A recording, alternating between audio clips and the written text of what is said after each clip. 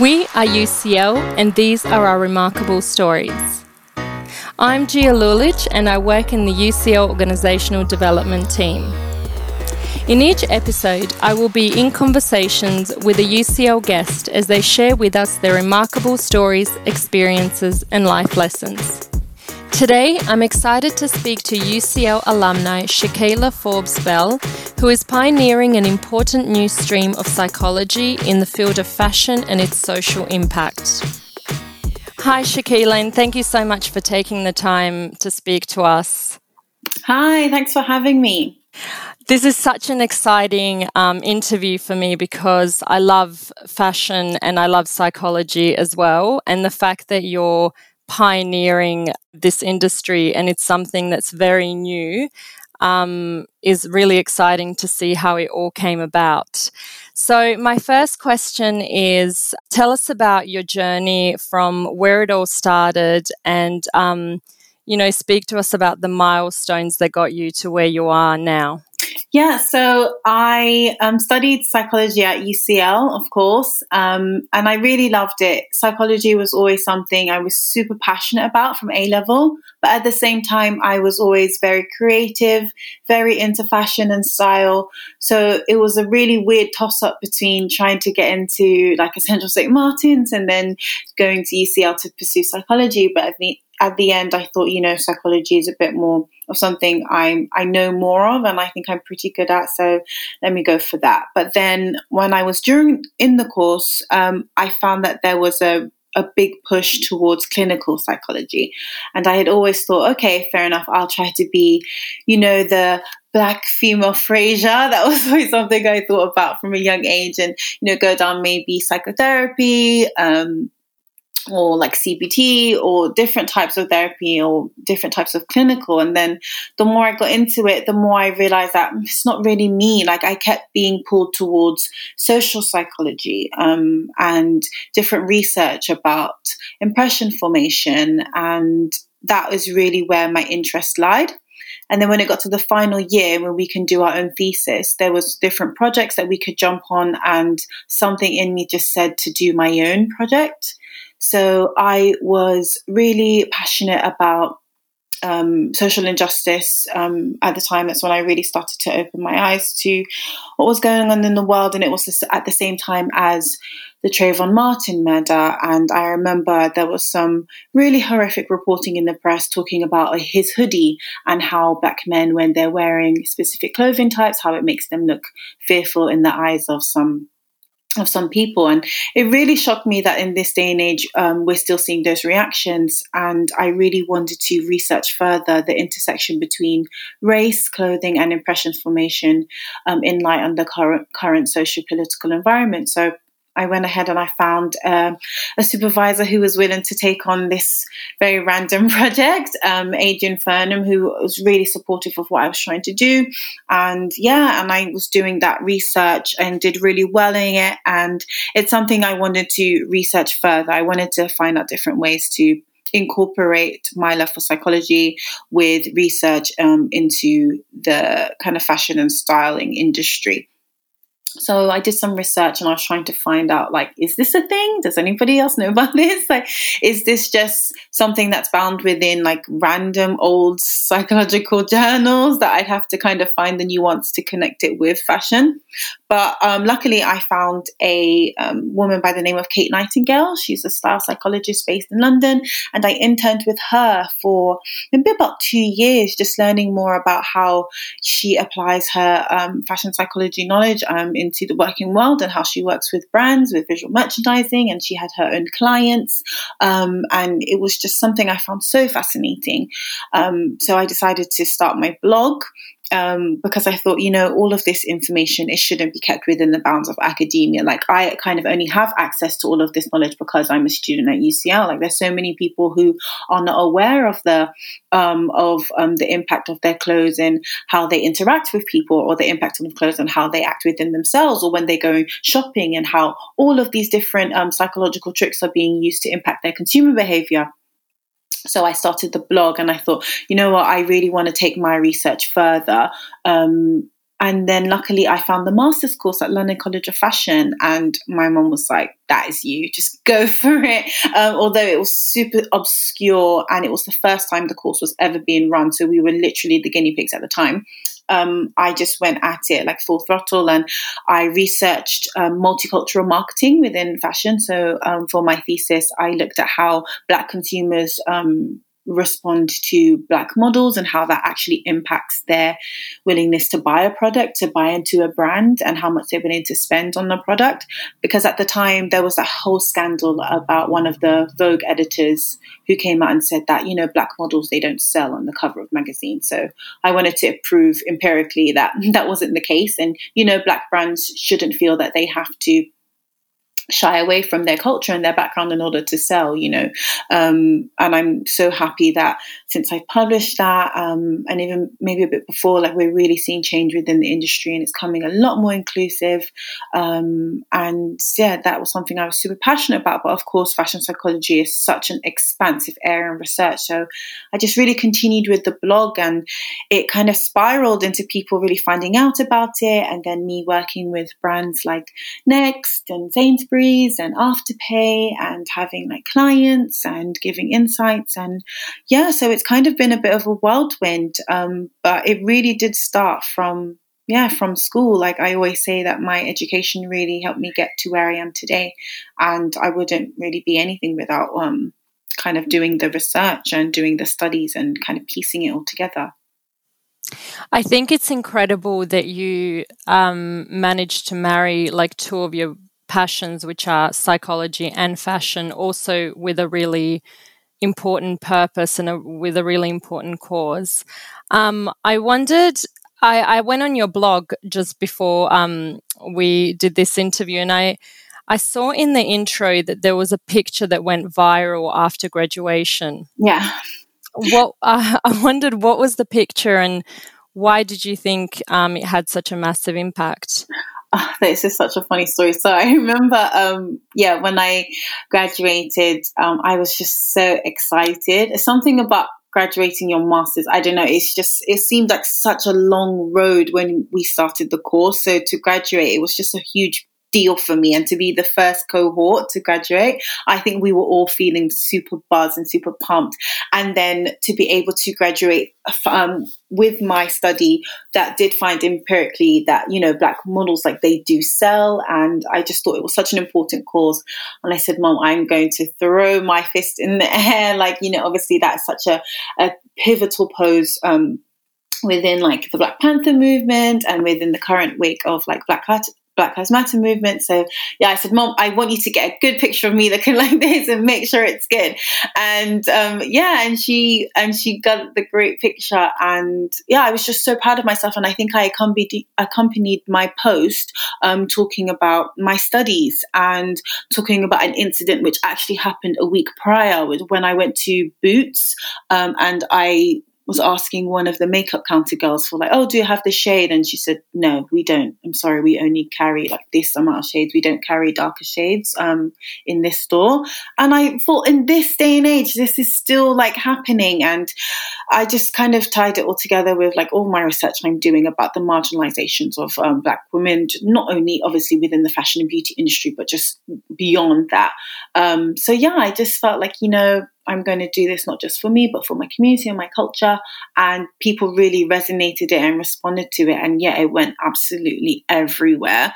I couldn't believe it had like over like 15,000 like likes and retweets, and I got lots of comments from it. Not all nice comments, which was a bit overwhelming. People were like, "Oh, fashion psychology, that's not a real thing. She's not going to get a job. She's not going to get anything," and that was super disheartening. But obviously the good weighed out the bad. So it really spurred me on to realize, there is a market for this, and maybe I'm going to have to create that market or create that lane for myself, and that will be challenging. But I'm happy to take that challenge head on. That's amazing. And what was some of the comments that were not so positive that people left on there? I think people were really judging the legitimacy of my degree.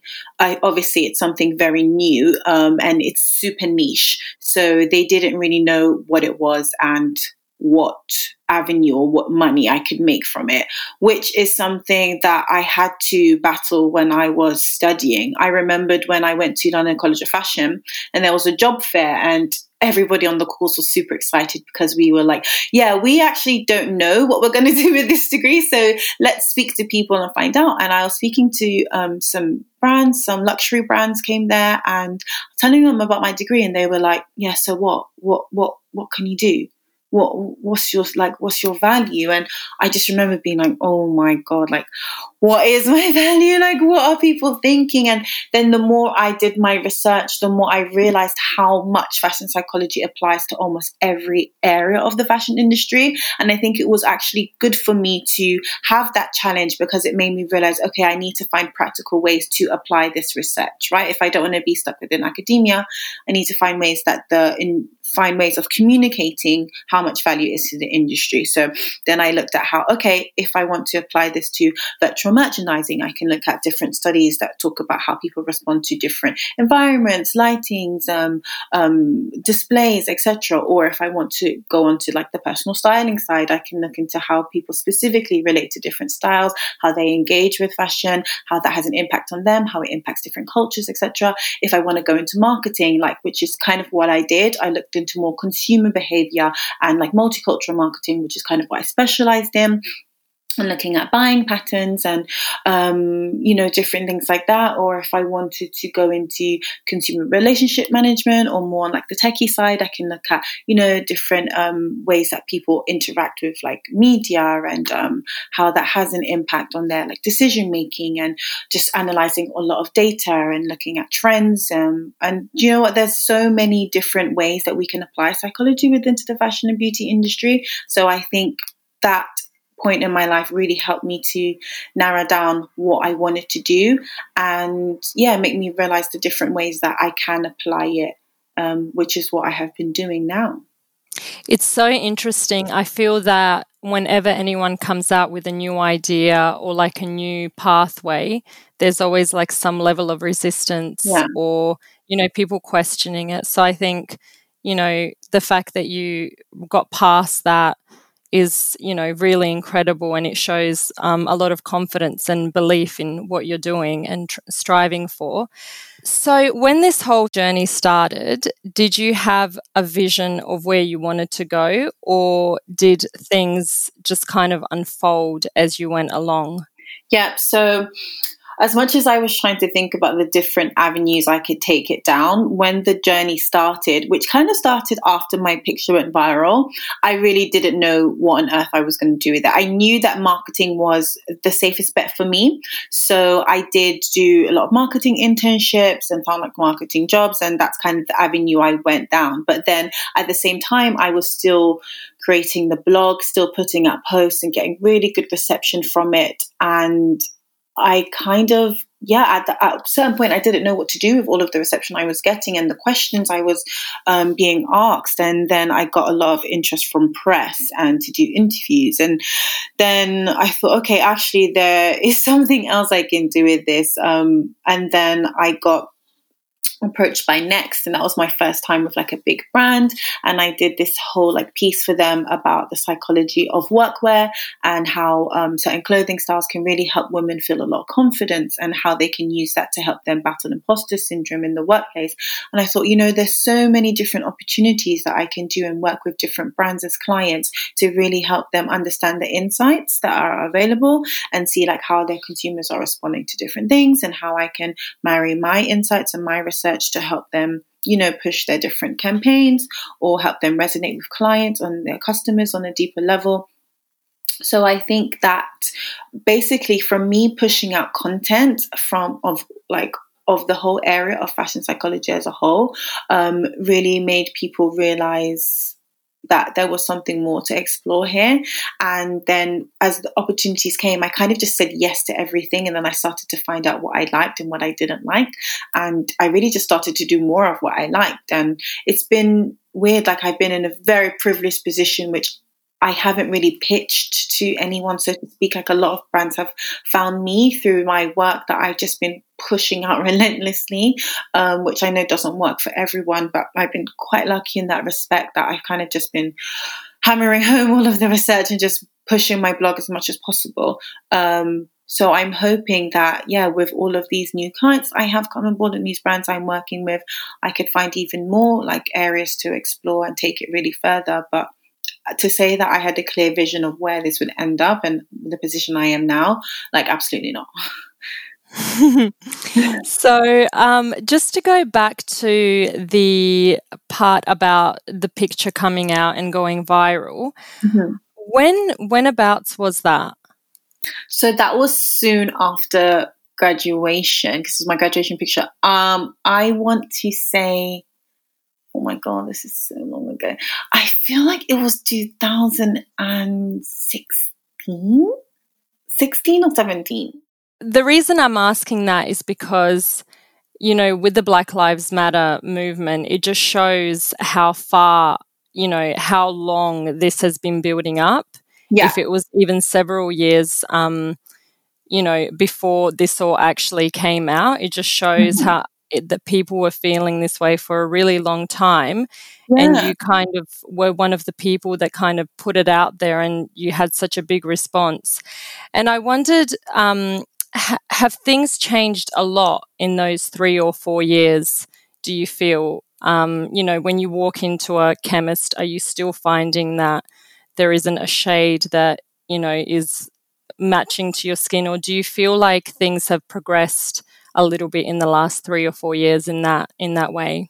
Yeah, I think things have progressed definitely a lot. I think with this second wave of the Black Lives Matter movement, I think people are not just thinking about, you know, the basic human rights of Black people. I think people are thinking more about the nuances of how they interact with Black people and the quality of life that Black people need to deserve. So not just on like a very like macro level, but more like, like just the basis of like finding a certain shade or having certain products for Black skin and Black hair available in these mainstream stores, or, you know, like making sure that the way we are treated within workplace are like the same, and we're not having to deal with microaggressions, and those kind of conversations are coming more towards the forefront.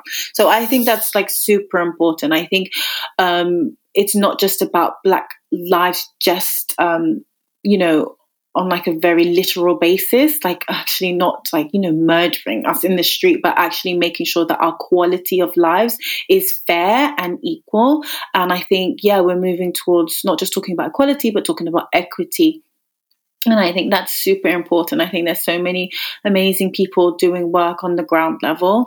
And I hope that through like my research, my blog, I'm shining a light on that, and just talking about how, fashion is just one area, but, you know, creativity is such a big part of our culture, and it's something that I think Black people should be celebrated in a lot more of. And, you know, there's some amazing like Black designers, Black makeup artists, Black founders. And I think that the conversation has really changed towards shining a light on these people and shining a light on just every aspect of Black people's lives, and making sure that, you know, everything is fair and on an even keel.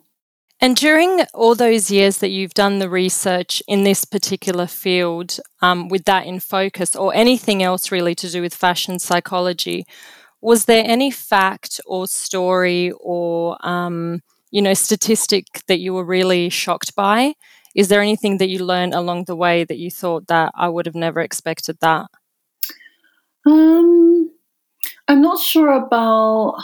Well, there are a few statistics, I guess, in my paper, but this is like from a few years back, just talking about the inequality of Black people like on screen and in mainstream advertisements. I think we're still having a case where you see a Black person in an advert on screen and it stops you in your tracks. You're like, oh, wow, that's great. And I think we do want to get to a point where we're just thinking of it as normal. I think now with these Christmas adverts, with like Sainsbury's and Tesco's, I know people have had such a huge backlash towards that, and it just goes to show that we're still in a time where there's still a lot of work to be done. There's still a lot of prejudice going around, but I think if you would do that research today, I think you'll see that there's definitely been an uptake in representation in mainstream media. I think one thing that I really started to wake up to when I was studying was thinking about who is actually taking part in these tests, in this research, and who is completing the research. So, for example, I was looking at the intersection between fashion psychology and race for a piece for the blog, and this is just after George Floyd. And some people said that, talking about the police, like, oh, it's not a race thing, it's just about police and how they have this level of authority and power, and power corrupts. And the people kept referencing the famous Zimbardo prison experiment, where they had basically a set of participants and they assigned them roles and gave them uniforms, and half of them were guards and half of them were prisoners. And the results of the study basically found that the guards really mistreated the prisoners and they abused their authority. And the conclusion was just that, if you place anybody in a position of power without any oversight, they are going to act unlawfully. And but when you actually think about it, when you look at the participants, these are all white males, right? And when you look at the researchers, they're white males. So I think to look at that kind of study through that very specific lens, it ignores the nuance of the Black experience and how Black people in general, they have to go through life with a very different experience. There's a study by D.B.E. Du Bois, and he talks about the veil of, and I think it's the veil of racism, and he talks about how Black people have to look at lives through a very different lens to white people, and ethnic minorities in general. And when placed in that position, you can't really say that ultimate power would corrupt, because we're already placed at a very disadvantaged position from the get-go because of systemic inequalities. So it really made me take a closer look at all of the research that has been conducted in that area and in psychology in general, and really making sure that I look at it with a critical lens, and understanding that, some of these experiences aren't universal. They're very much through like a white Western viewpoint. And I found that a lot when I get asked about things like color psychology, and people would publish things like, oh, this color means that. And I think, oh God, you're completely ignoring the cultural understanding of these certain colors. Like, yes, it might mean this in your Western world, but in different countries and different continents, it means something completely different. And that is something that people need to take into more consideration. So yeah, that's something I really had to come to terms with throughout my research, and something I'm making a conscious effort to come to grips with as well. And I think academia in general needs to be more aware of that when they're conducting research. Absolutely, Shakila. That is so mind-blowing for me, because I actually know that experiment and that never even occurred to me. But not only does that, what you just said, not only does that ignore race, it also ignores cultural factors that other races bring along, which the experiment could have had an entirely different outcome had you included different cultures within that and different ways of life. So that is so incredibly significant when people say things like, oh, I don't know what this is really about, I don't know how it's systematic. That just shows that it goes right to the actual, right to the very core of how we base our rules and, the structure in which we make our society. It's based on a white person's perspective and, the ways of the West entirely in that way. So I think that's incredibly important. And that, I would have never looked at it that way if you hadn't pointed it out. So just to elaborate a little bit more on that, I wondered, I know that you did a dissertation after your master's, and that rose questions and had an impact. And I wondered what that impact was and how it shaped your focus for what you wanted to do in the future.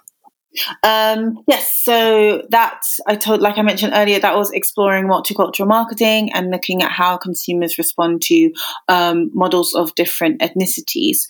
So that really, I guess it opened my eyes to the fact that marketing was something I was really passionate about, and I wanted to make sure that I was putting myself in a position where I can actively make sure that there is more representation and more inclusion in media. I think that is so important for like the self-concept for younger generations looking up, to see someone that looks like you being held as a pillar of beauty. I think that does so much for how you think about yourself and making sure that you're not confining your idea of beauty to something which doesn't look like you, which can in turn obviously have damaging effects. So yeah, that is something I guess which shaped my career path. And I've been in a position where sadly almost every job I've been in, I've been the only Black person, and I have faced discrimination. I mean, one time I remember I was in a meeting with one of my CEOs, and she just stopped the meeting midway through just to touch my hair, because she's never experienced like someone's hair with my texture before. And it was just super disheartening, and it just made me feel like, wow, like people are experiencing behind the scenes, and I only have a limited position, and I'm already being put in this like difficult position as well. So what can I do to kind of make things better? So I made sure every time there was a campaign or there was like some sort of imagery or any piece of research, like I would really push for there to be a Black or ethnic minority person like at the front of it. And my current job now, I'm like a marketing manager at an influencer marketing software company, and I pushed for there to be filters that can help brands easily locate Black and ethnic minority and LGBTQ and disabled influencers. So, I think a lot of the times brands were like, oh, we can't find these people. So I wanted to make sure that, with one click of a button, you can find these people. So I'm pushing for that. I'm just trying to find different ways that I can like push to make things easier for people coming up, and, really making sure that there is like diversity and representation in the things that we're seeing, because I think it does have a massive impact, whether people are aware of it or not. Absolutely. I just love how, confidently you're, pushing for what you believe in, and, pushing for all these super important changes that are, going to impact so many people, and not just in relation to the Black Lives Matter movement, but all these other minorities and kind of marginalized people as well. I wondered, did you, I think you're so incredibly well spoken and confident to kind of go for all of this, because I really don't know if I would have, I would have the confidence. Do you feel like there's somebody along your journey that helped you to keep pushing and keep going despite people questioning it and despite all the resistance that you've, faced? Yeah, I think obviously beyond my family and friends who have always been like incredibly supportive, like my mom and dad, like they have always like really, really, really pushed me. My late sister as well was one of my biggest champions when I was doubting like this random degree that I was doing. Like, she always supported me throughout my journey. But yeah, aside from family and friends, I would say Adrian Vernon, my supervisor at UCL, when I saw the master's degree, I was super scared to even apply. Like everybody was applying for clinical, and I was like, oh, I'm going to go to London College of Fashion like after UCL, how random. And I asked him about it, and he was like, just go for it. Like he was like, just go for it. Sounds okay. Like what do you have to lose? That really gave me that push that I needed. So I was really grateful for him. Of course, Kate Nightingale for taking me on as an intern, and just like taking me around to really shadow her and learn how the different ways that you can apply this field to the actual working world. So I really appreciate her for that. And then Aurora Bardi, who was a lecturer, the course leader of the fashionist psychology course at London College of Fashion. She's since left, but she helped me actually get my thesis published, and she has been a very strong supporter of mine. Like we've worked on loads of different things together, and I can actually consider her a mentor. And I always like run things through her and Kate. They do like if they're given opportunities and maybe they can't fulfill it, they'll put people in touch with me and then I them. And I think when people are looking for like mentors, I think it's important not to just have someone as a signing board, but as people who can really put you in front of opportunities and open doors for you as well. I think that's such a huge part. It's not just mentorship; it's sponsorship, which is what someone called it. And I think that's really important. And I'm very, very lucky to have those women to be part of my journey. So I know that you hold fashion psychology workshops. I'm not sure if you were doing that or are planning to do that, but tell us a little bit about that and what that's about. So I haven't held fashion psychology workshops, so to speak. I have done a few webinars about like what it means and how you can get into it and what you need to know about it. So we have one up on YouTube. It's called a live Q&A with Shkayla Forsbell. And I think I've just been giving people the nitty-gritty about how I got into it and my top tips for anyone like wanting to get into it. So that's up on YouTube. But I am hoping to start some proper workshops and hosting them on our blog as well. I get so many DMs from students and I try my best to get to all of them, but I can't possibly. And I'm grateful that people are really interested in getting into the field.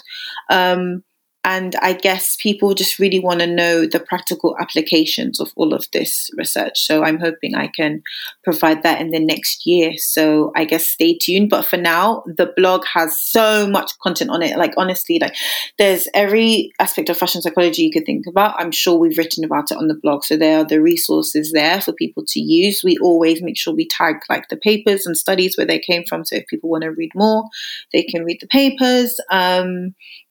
So I am hoping that next year we'll have more workshops and classes and just a lot more available. Amazing. And what would you say you're most proud of to date? Oh my gosh, what am I most proud of today? Do you know what? Having my paper published and being a published fashion psychologist was always like a super big goal of mine, and getting it published, anybody who is in academia knows that can be such a long process. I think it took me maybe 2 years to get it published, to get it past all of the different editors and having to make adjustments. So that was super hard. And again, I have to thank Aurora Bardi for really pushing me. And when I wanted to give up, when I got some not nice comments from some of the editors, but in the end, we ended up getting it published in the International Journal of Market Research. I'm just very proud of that, especially on the subject matter, which was super, super close to my heart. So I think I will always cherish that. And I wondered, in light of that, what's your vision for the future and what's the impact that you want to have, if you could have any level of impact that you can think of? I think just generally getting people to understand the impact of clothing and beauty and what it has on them. I think some people think of fashion and beauty industry as like super vapid and, a polluter of the world. But I think if people realize that the impact that clothing and beauty can have on you and how you can use it as a tool to express your identity or to express your culture or to make you feel good generally, or to help you even, connect to people that have gone by. Like, for example, my sister passed a few years ago, and sometimes even being with her possessions or wearing her clothing, like that's something that can help me stay grounded and connected. And, clothing can be very impactful if you're aware of its powers and if you utilize them. And then if you do that, you'll have a stronger relationship with your clothes, and you'll be more thoughtful about the things that you buy, and you'll think twice about throwing things away and contributing to waste and contributing to your carbon footprint. So, it has a very big and lasting impact. And I hope through my work and through my research, I can get people to understand that. And for fashion brands to understand that too, if they want to help their consumers understand and enable them to develop a closer connections with their purchases. And just to touch on the sustainability piece as well, because I know you're quite passionate about that. Is there anything that is there anything that you're doing in the field at the moment, or anything that you see happening? Because that's also like a very big interest of mine, with fast fashion kind of taking over. Are you seeing, from your perspective, being like an expert in this field, do you see a shift with where that's going? So I think when I was starting my work into fashion psychology, sustainability was like nothing on my radar at all. Like I really learned a lot about it at London College of Fashion, and then the way people who are like knee deep within this like sustainability movement were really resonating with my work. And one of my peers on the course, she just published an amazing paper about clothing and attachment. And she's just done like so much amazing research. Her name is Rebecca Fleetwood, Rebecca Fleetwood Smith, if anybody wants to check out her work. And I just think that people are really understanding the importance of attachment to clothing and how that is impacting sustainable initiatives. So not just about chastising people for buying fast fashion or not imploring people to buy like more sustainable, but making people aware of the relationship with their clothing. As I mentioned earlier, I'm still someone that's still, on my sustainability journey, like trying actively not to buy from fast fashion brands and being a more conscious consumer and thinking about, like packaging and everything, like everything to do sustainability. But I think I'm looking at it from a different angle, and I think people are starting to realize that angle as well, that attachment angle. And I think, I'm currently working with Afterpay and ClearPay, and their data was looking at Christmas shopping, and it found that people are looking at more personalized gifts this year. And I think, again, people are really trying to place more consideration into the things that they're buying. And again, like I said, if you're taking something into consideration, it's less likely to be like a cheap throwaway purchase that you're not going to be with in the next 6 months. And it's going to go into another big landfill. So people are moving away from purely aesthetic shopping and more about shopping with a purpose and thinking about how things make them feel rather than just how they look. So I think we're seeing maybe indirectly how people's relationships with their clothing is positively impacting sustainability. And I'm hoping, to just keep driving that conversation forward and getting more insights from the people who are really on the forefront of the sustainability movement.